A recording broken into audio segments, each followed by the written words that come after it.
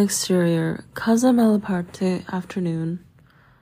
Lucy and George find a few stone steps and climb them.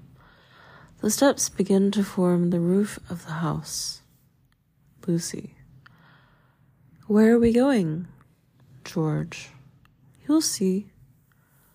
They make it to the top, which opens up to the panoramic views of the ocean and Capri. George grins at Lucy. George. Aren't you glad you followed me? Lucy. It's even more stunning in person than in Godard's Contempt. George nods, impressed. George. This is one of my favorite houses in the world. Look how this roofline integrates with the sea and the sky. George leads Lucy up some steps that form the roof of the structure. She turns around and sees that George is now standing at the very top of the building, looking out at the ocean. He screams at the top of his lungs. Beauty! Joy! Passion! Lucy looks confused. Lucy. Excuse me?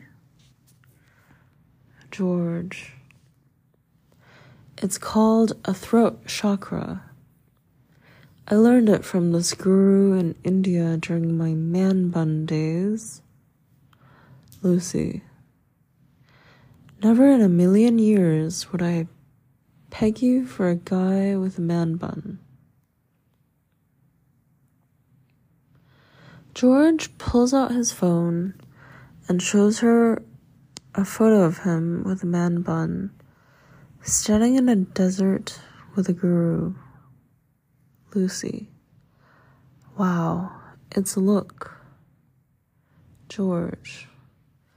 Now try it. It's good to unleash once in a while. She hesitates. George. Go on, try it. She rolls her eyes, then nervously steps up to the ledge. Lucy. Beauty. What was the next thing?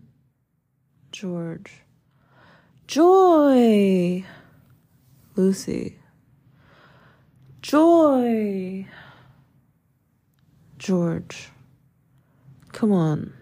Are you really this wound up that you can't scream a couple words out at the vast Tyrrhenian Sea? I promise you it won't judge. She gives him a look, but he shoots it back. He's not relenting. George. Beauty! Lucy. Beauty! We start to see that Lucy actually needs this, to just scream into the abyss, releasing all of her pent-up anxiety, stress, and fear. She takes down her ponytail and her wild mane of hair blows in the wind. George takes notice. George. There we go. Joy! Lucy. Joy! George. Passion! Lucy. Passion! She really punched it on that one. We cut out wide and hear the scream echo out through the expanse. A flock of birds take off into the air. George turns to Lucy and sees her panting through cathartic glee and release. It's like a giant knot in her entire body has just untangled. She's loose, calm, free. George sees it all revealed to him in an instant. George. I knew you had it in you. She returns the look. a connection forming. Then, reveling in her newfound freedom, Lucy, I have an idea. She walks off. He follows, curious.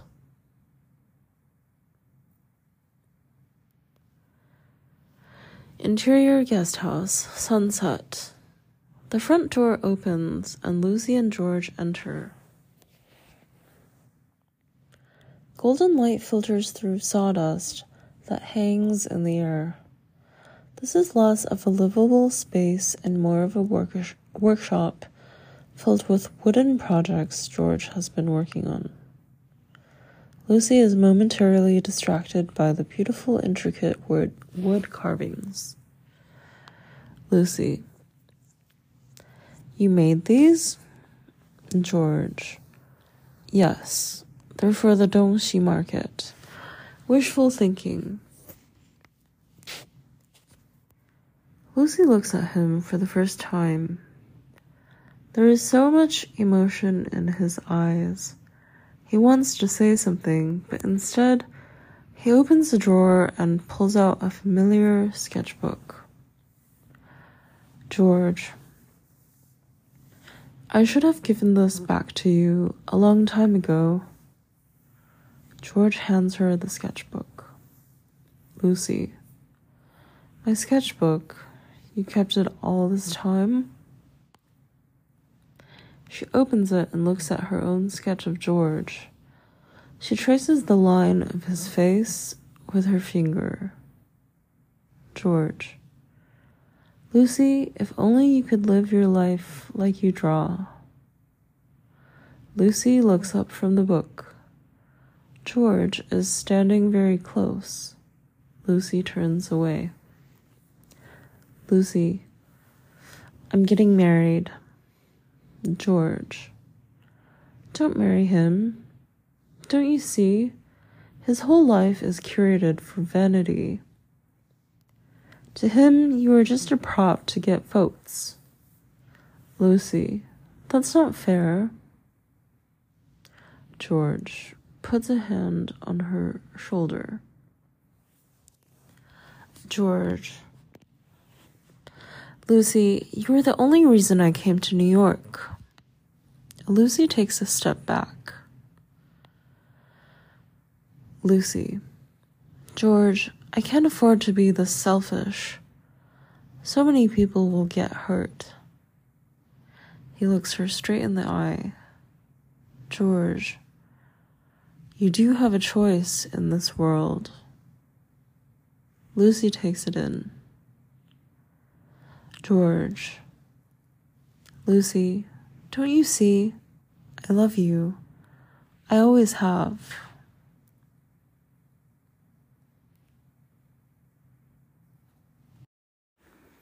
So I am back at my parents' house in Orange County.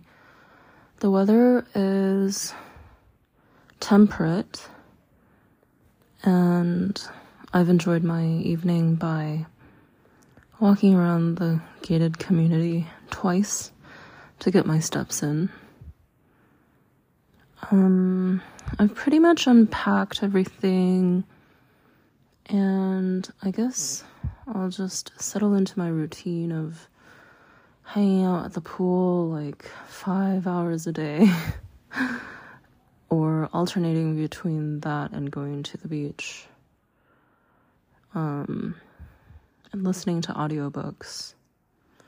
I think I'll probably stay here for August because there's nothing to do on the East Coast, and the weather, or the air quality rather, has been so horrific from the Canadian wildfires. So that disaster doesn't seem to be letting up anytime soon, and my usual August plans are to stay locked up inside my apartment with the AC on full blast. This option is infinitely healthier. What else?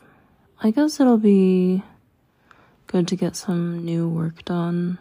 I have these large canvases that I bought I